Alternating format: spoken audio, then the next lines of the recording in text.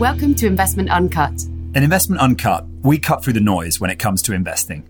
We're digging deeper to try and bring clarity to your investment decisions. I'm Dan Mikulskis. And I'm Mary Spencer. Investment Uncut is brought to you by the investment team at LCP. LCP provide investment advice to some of the largest institutional investors in the UK, including pension funds, wealth managers, and sovereign funds. Find out more at lcp.uk.com. Right, Dan, I want you to be honest. You spent most of the end of last week scrolling and refreshing, didn't you? Wait, what? Something happened last week? Something big? Yeah, okay. I'll just come out and admit it. I didn't think I'd ever be quite as familiar with the particular political leanings of specific Atlanta suburbs, DeKalb County and Fullerton County and those sort of things. Yeah, I detect a little bit of fatigue there in your voice, Dan. I feel like that's maybe a bit of a risk here. Yeah, I think we have to recognise that many listeners might be bordering on being a little bit sick of US politics right now. But in danger of prolonging that conversation, we wanted to move things on a little bit and start talking about what this means for investors, particularly what all this means potentially for UK-based investors. And for that conversation, we're delighted to welcome back a regular guest now on Investment Uncut, Natalie Brain. Natalie, welcome back to the show. Thank you. Good to be back. Hi, Natalie. So I think maybe before we jump in properly to the discussion today, if we could maybe start with what we were expecting pre-election. So I guess if we roll back a few months, all the polls were saying strong Biden victory, clean sweep, blue wave, all those sorts of headlines. And I guess in a blue wave type scenario, you'd get Bidenomics to the max, if you like. All of the policies that he's been sort of talking around, you'd expect to be able to be implemented. So perhaps if we start there and then we'll compare that to what Trump was talking about as a sort of bookend and then see where we get to with the results as we've seen them. Absolutely. As you've said, I'm referring to polls and early expectations. I mean, this has been another case of showing just how difficult it is for polls to accurately forecast things. I mean, I think fair to say that last week probably unravelled a bit differently to the polls were saying. In the end, they were wrong by a lot, between 4 and 7%, I think, right, was where what coming out now, it looks like, which is a pretty big miss in polling terms. And the same issue basically as in 2016, which is pretty unforgivable, really, in some ways. Absolutely. And I mean, it's hard to tell if it's just a Trump specific element and we've got Trump supporters not wanting to or not saying where they have been voting. It's an interesting one to see that pattern come back again, whereas I think a lot of models had been updated and there was a lot of expectation that the polls were better this time. It shows just how hard it is to do. In terms of policies then, as you've said, Mary, so some of the strongest policies which Biden had been talking about, or Democrats, was looking at fiscal support package. We know Trump wasn't able to agree another extension to fiscal support before the election. So that's one of the biggest focuses that we're looking at the moment. The Democrat stance, so Biden's take on large companies and tax hikes is quite strong. So looking at bringing in kind of significant tax hikes for large companies and tech companies as well. And climate change is another big one. So being much more supportive of taking action on climate change compared to Trump. And another one to highlight is kind of policy overseas with China. If we're looking at China trade policy, I think there are some elements of Biden's policy which also echo some of the protectionist stances to Trump. But I think the expectations are that we wouldn't be seeing those strong tariffs coming in as we did with Trump or would have done if Trump was to continue. So probably, very different expectations on the trade front. I guess one of the features, state the obvious maybe, of this election has been that the debate hasn't really been in the economic policy area, has it? Let's be honest. There have been other things which have been bigger. So it feels like there hasn't been a big focus on the economic agenda. But, also from the stuff I've read about Biden, he does seem to be more of a sort of pragmatic centrist and doesn't really have these really strong driving ideals that you can kind of really draw out, would give a huge impact on things generally, right? It seems to have been a sort of a pragmatist, centrist, and have various other things going on. Yeah, there is always a risk with a pragmatist that you end up with different factions of your own party actually feeling that their own policies aren't being implemented properly. And I suppose it's a role that's very important when you've got a very broad party with lots of different views. You probably do need a pragmatist to be leading it, hence why he's in that role. But there is always a risk of criticism, I think. It's a good point, because a lot of the Democratic Party, I guess, is quite far to the left of where Biden is. So a lot of the potential candidates had much stronger and more aggressive policies on fiscal stimulus. There were some huge percentages of GDP being bandied around for the likes of Elizabeth Warren and Bernie Sanders kind of nominations. So that's a good point. Yeah. Biden's policy, was it about 3% of GDP that they sort of were talking about sort of mid last week? Is that? Yeah. Should we quickly contrast then, if we just talked about the major tenets, if you like, of Bidenomics, maybe a quick contrast with what the major sort of themes were from Trumponomics, and that will give us that idea of what might be likely to change. Natalie, how would you characterize some of the major economic policy stances that Trump has taken over the last 4 years? I suppose the trade policy, which I've mentioned, is really key. So just how strong he was on that. And just to dig on that quickly, so that's broadly him saying that he believes that large trade deficits are the result of bad deal making and are to be sort of negotiated away, basically. So he wanted smaller trade deficits, China to buy more US stuff, basically, right? It was really at the heart of a lot of those trade wars. Yeah, exactly. And trying to bring US back into the front and put a harder stance on China and also some of practices and regulations they have in place there. So whether that's intellectual property rights or things like that. So putting some harder rules on China and using trade in which as a way to do that. And then there's the very kind of supportive policy for companies. So like we saw back in 2016, as soon as Trump came back in, it was very tax cuts that boosted markets hugely. And that is complete polar opposite to what Biden's saying he wants to do. Yeah. And more accommodative regulation, I guess, was a fairly big part of Trumponomics too. Yeah. And that's where the environment comes in, obviously, right? Because I think a lot of the regulations that Trump was able to roll back through executive order were on environmental protection regulations. But of course, the big one, Paris Climate Accord, which Trump pulled the US out of, as well now. Yeah, definitely. So I guess we are where we are the week after the election. And while it took a bit longer than maybe some of us expected to get the result, we sort of have a result. I guess we've had an acceptance speech from Biden. We've not necessarily had acknowledgement from Trump. I think he's been playing quite a lot of golf instead. But where we are is we've got Biden winning the White House, but we've obviously got this divided Senate and Congress not having a sort of majority overall. So that must limit what Biden's able to actually implement. And maybe we just touch now on where we think things might go in the context of that. Yeah, it's hugely important, the outcome of Congress. And as you've said, with the expectation for that to be split rather than the previous expectations of a blue wave. In terms of the kind of 3 points that I drew out first about Biden, so fiscal policy support as one of them. Even with a split Congress, we do still expect to see a pretty substantial fiscal policy come in and support package come in early next year. It's probably less generous than it would have been had it just been a Democrat win, but there are still incentives for Republican senators to still support and get some kinds of levels of this support through. I mean, we haven't even got through this one yet, but if we do look ahead 2 years down the line, there are a lot of Republican senator seats that will be up for another vote. So if we're looking at fiscal support packages that would directly or could directly support some of those voters, they do have some reasons to help that get through to some extent anyway, even if not as much as you might have seen with a full Democrat Congress.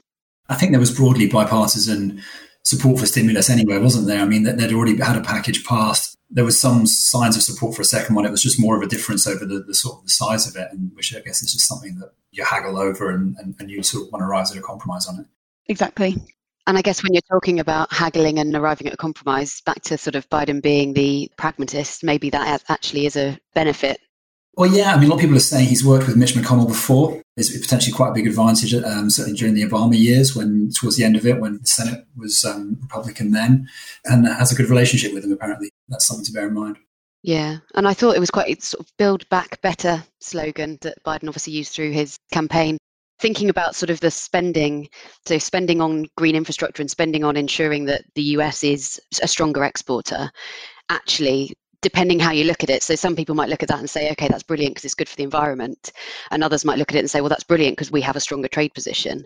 And actually, you end up with the same good result. And two different people, two opposing opinions might like it for quite different reasons. But as long as you can bring them together and persuade them both that they want to do it, actually, that could be where Biden's got a really key strength, I would have thought. Yeah, absolutely.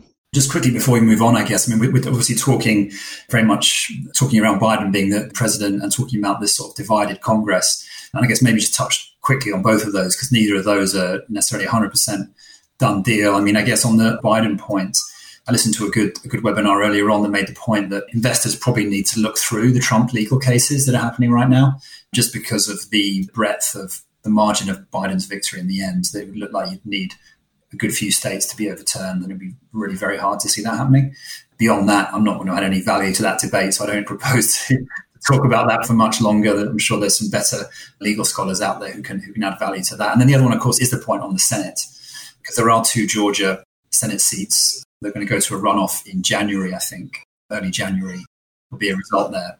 If the Democrats were to win both of those, it'd be a 50-50 Senate, with the tie being broken by potentially Kamala Harris, the vice president. A chance of a Democrat-leaning Senate in that scenario. But I think it's fair to say the markets are not currently expecting that to be particularly high probability. I think I interpret that as just because they're assuming that the chance of Democrats winning both those Senate races in Georgia is quite small because of the natural tendency of Georgia to be a Republican sort of voting state in the past. Yeah, that's right. I think your point about the markets taking it to be a split Congress is an interesting one, because that's what we've seen come through in terms of market reaction on the kind of ignoring the tax hikes for large companies and having the expectation that that will be dampened down quite considerably with the Republicans if they did keep the Senate. And we have seen some of that reaction come through for continuing to be supportive for tech companies, which if it was to go fully the other way to the Democrats, then there would be harsher. It is funny, isn't it, interpreting the market reaction? Because I feel like the story has just changed so much that people are using to sort of explain market reactions, right? I mean, to begin with, it seemed that markets were positive about the blue waves, were rallying on the back of the blue wave because of the stimulus. And then suddenly it was going to be divided. And then all of a sudden it was like, well, hang on, no, markets love divided governance because nothing happens. And that's great. And it was kind of like, well, come on, make your mind up. Like, what do markets like? I even saw one headline last week. One news outlet put out a headline saying, it looks like it's heading towards the worst possible outcome for markets. And I thought to myself, well, no one's told the market that. The market was up like 5 or 6%. Like, someone needs to tell the market that apparently it's a bad outcome. But we're sitting here today on Monday, aren't we? Even before today, the US markets, I think, were up about 6% from the day before the election. Obviously, there's been some very positive market news today as well, hasn't there? So it's probably another 3 or 4% on top of that as well. But certainly it would seem that the market reaction was positive. It's consistent with what you call a risk-on move, I guess, right? Risk assets generally rallying pretty heavily. Yeah, even as the election was getting even more close than anyone sort of anticipated during last week, interestingly, markets normally dislike uncertainty. And actually, US equities were not bad throughout last week, which I thought was quite interesting. It just goes to show how hard it is to trade these political events, right? And why it shouldn't be really based on your portfolio too much on it. Because even if someone had told you what the outcome was going to be, you probably would have got the positioning wrong to make the most of it. You know, if someone had told you it's not going to be decided for a few days, there's going to be legal cases, it's going to be all divided, you might have said, oh dear, that's going to be really bad news. Maybe we should hedge or get out of equities, but it would have been completely the wrong thing to do. So, it's a good lesson. If we stick on market reaction just for a bit, it's not that the market's gone up completely universally, I suppose, is it? So we've, as you said, Dan, we've seen tech stocks looking particularly strong, but then sort of banks, maybe infrastructure, renewables, those sorts of areas looking a little bit weaker than some other stocks. And I guess, again, that reflects, as you were saying, Natalie, the expectation that some of those policies that could be positive for infrastructure, positive for renewables, will perhaps be a bit more dampened in such a close administration as we're expecting now. Yeah, that's right. But still, just to come back to the point on climate change and the potential for the split Congress, our expectation, or my expectation, is that there will still be quite meaningful progress. There is definitely a real change of stance that Biden's bringing in, and with really changing the dynamics of how the world tackles climate change, with the US is leaning more towards Europe's stance, and you've got 2 of the major trading blocs being supportive for climate change, and perhaps with the ability to really change or put pressure on China as to what they do.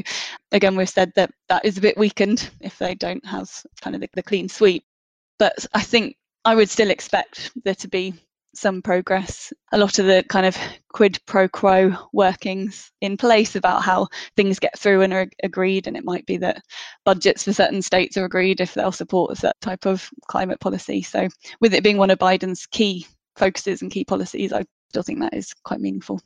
He said, I think, that he'll rejoin the Paris Agreement on day one, I think, hasn't he? So one hope it doesn't become a partisan issue, that such that future Republican president just comes out of it again and it becomes a sort of a bit of a ping pong. That would be a shame, but that has meaning, doesn't it? Even if it is a bit optical, maybe. Yeah, exactly. And he has set targets for being carbon neutral or having a much stronger stance on achieving that, setting goals, making it be other countries as well be kind of measurable against their targets, having them in place. So there is a big change there. And I guess the reason he can get some of that through is by going down the executive order route rather than going down the sort of Congress route. What other areas have you guys seen referred to that he can sort of use that similar route for of his policies, even if it's in a more dampened approach?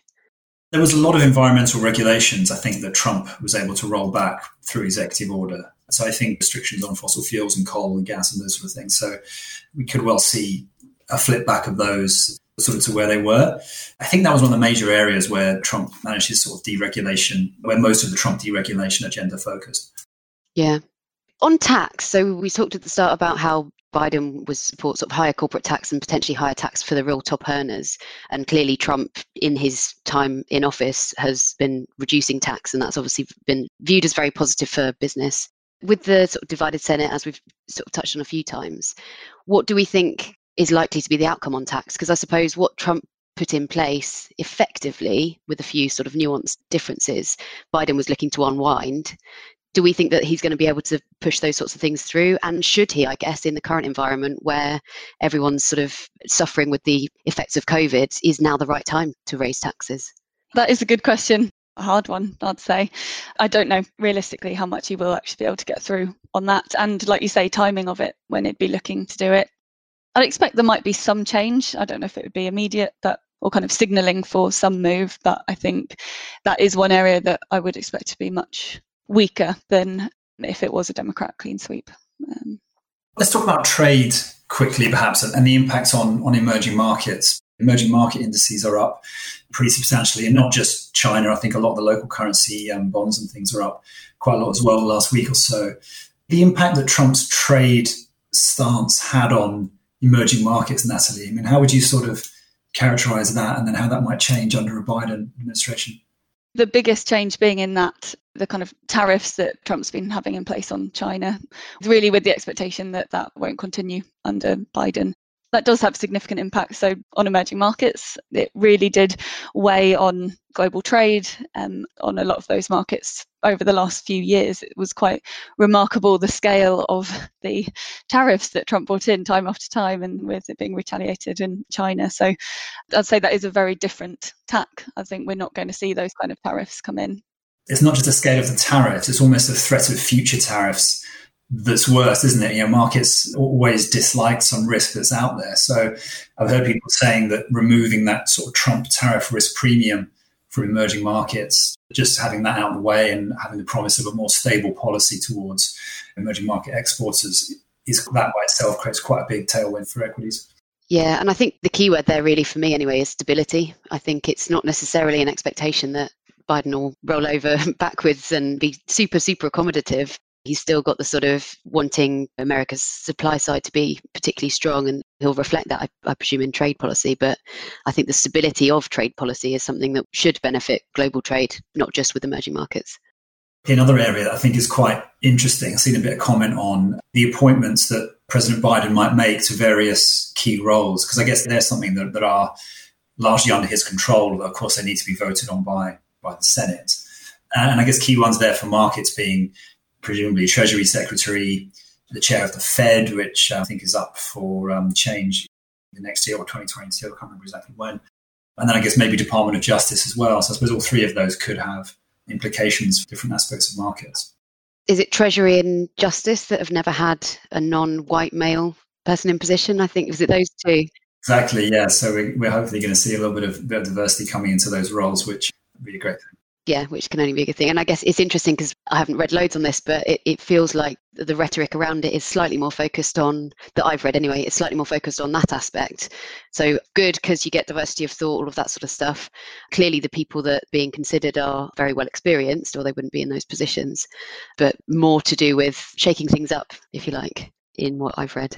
And I think another theme there is, again, just back to if the Senate's under Republican control, that moderates a little bit who he can try and push through or try and get in. So maybe on balance, it maybe takes away some of the more extreme potential nominations. An example that's being talked about a lot, I think, is that Elizabeth Warren was being talked about for the Treasury Secretary role, but that's potentially less likely under a Republican-controlled Senate. So a more centrist candidate there might become more likely. Yeah.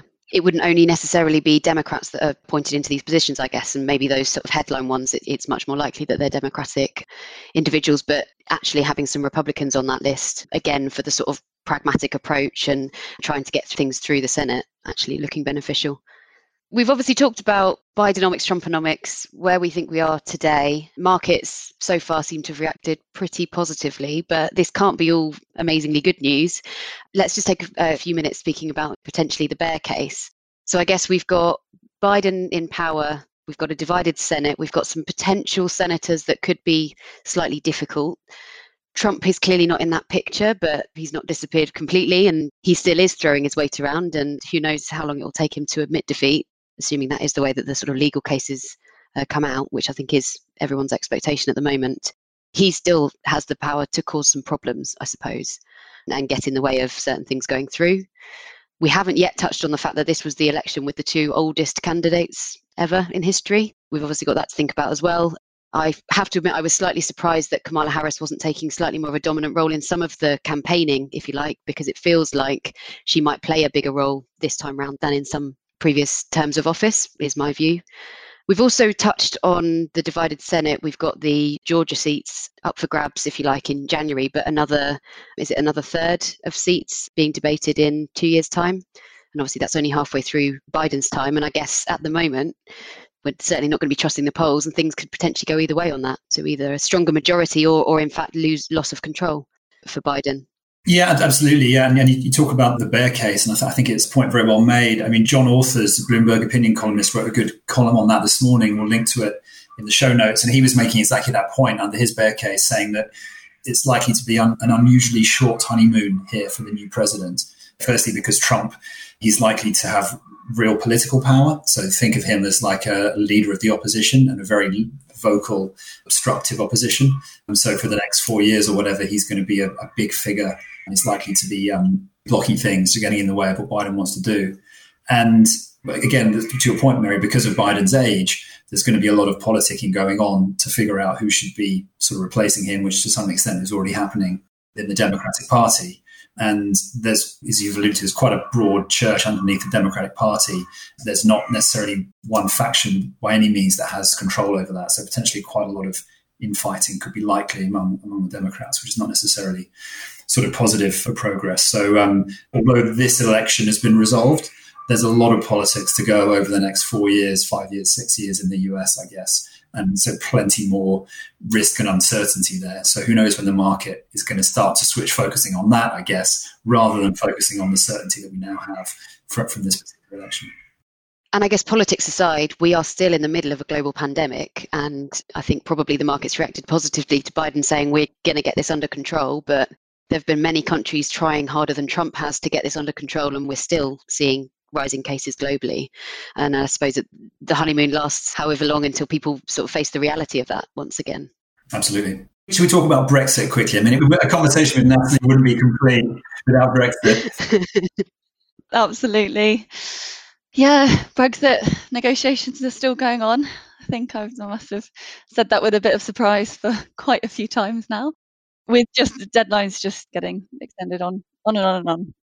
But with a focus on US election, I mean, this does mean that the UK and Boris Johnson is now going to have to be negotiating with Biden, which is pretty different when compared to, I guess, his relationship with Trump. And of course, there is potential for that to be complicated further by the quite controversial internal markets bill, which the UK is debating at the moment. And that just with the implications for that to kind of override the withdrawal agreement, largely focusing on policy around Northern Ireland and how borders are treated, paperwork, movement of goods, and all of that, which Biden has said pretty strongly that if there were kind of any impact on the Good Friday Agreement, which again is the relations in Ireland, that he's got quite a strong stance on that. So where the internal markets bill is seen as kind of breaking international law, Biden would take quite a strong line against that. So there are a few complications with what goes on with Brexit negotiations over the next few weeks, and then also what that might mean for negotiating trade policy with the US as well. Yeah, and it's interesting. I mean, one thing I took away from a podcast I listened to over the weekend was the fact that as much as we think it's the most important thing in the world, it's probably not a strategic priority for the new Biden administration. There's quite a few things running ahead of it as far as they're concerned. And I don't know, we might well feel that coming through in terms of their commitment and focus on it. Who knows? Yeah, on the global scale, Brexit isn't up there. But like you say, for the UK, for us, it is. It's interesting. So, Natalie, we've covered a whole load of different areas of US politics today. It's the most I've ever spoken about it, I think, in my life. To sort of cut through some of the noise and I guess cut through some of the policies, what do you see as a sort of central scenario? What one message do you want listeners to take away from this episode about the future of the economy? In terms of our central scenarios, as we've spoken about before, we have our central case upside and downside. And we have spoken on the last couple of episodes that I've been on about just how wide the bands have been for the probabilities around those.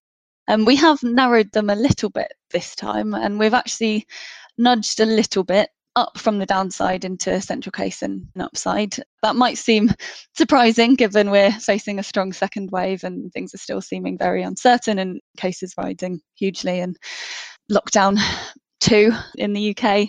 But I think the message around that is really just how strong all the supportive policy has been. I think when we were looking at this back in March and trying to decide what to do with these scenarios, we were very unclear about how everything would play out. But we've seen all of that policy. We've seen so much of it come in so quickly, be really supportive, and we're not expecting that to change. So I think in some ways that can kind of underpin what we're thinking is going to happen in our outlook for the global economy, with that remaining in place for a long time. And we're not expecting that to be removed. In some ways, no change there, but there's that support being a really key thing, and the US election having not really changed much on that front. Exactly, yeah. So in terms of overall outlook, not feeding through into our high-level themes as much, yeah. And Natalie, what do you think has been the most underappreciated thing about the recent US election and politics in that regard? Well, we're talking about underappreciated. So I suppose what's maybe been overappreciated or put maybe too much emphasis on was just listening to the polls ahead of the votes. And again, probably just signalling how difficult it is. We might have thought they'd been improved for this time, but things did play out pretty differently, and just, how difficult it is to rely on those. I guess feeding through to how difficult it is to invest around an event like the US election as well. Very difficult to predict in advance. Yeah, absolutely. That's all we've got time for this week on Investment Uncut. Please join us again next week for another episode. And if you like what you hear, please do leave us a review. We really appreciate it. Thanks.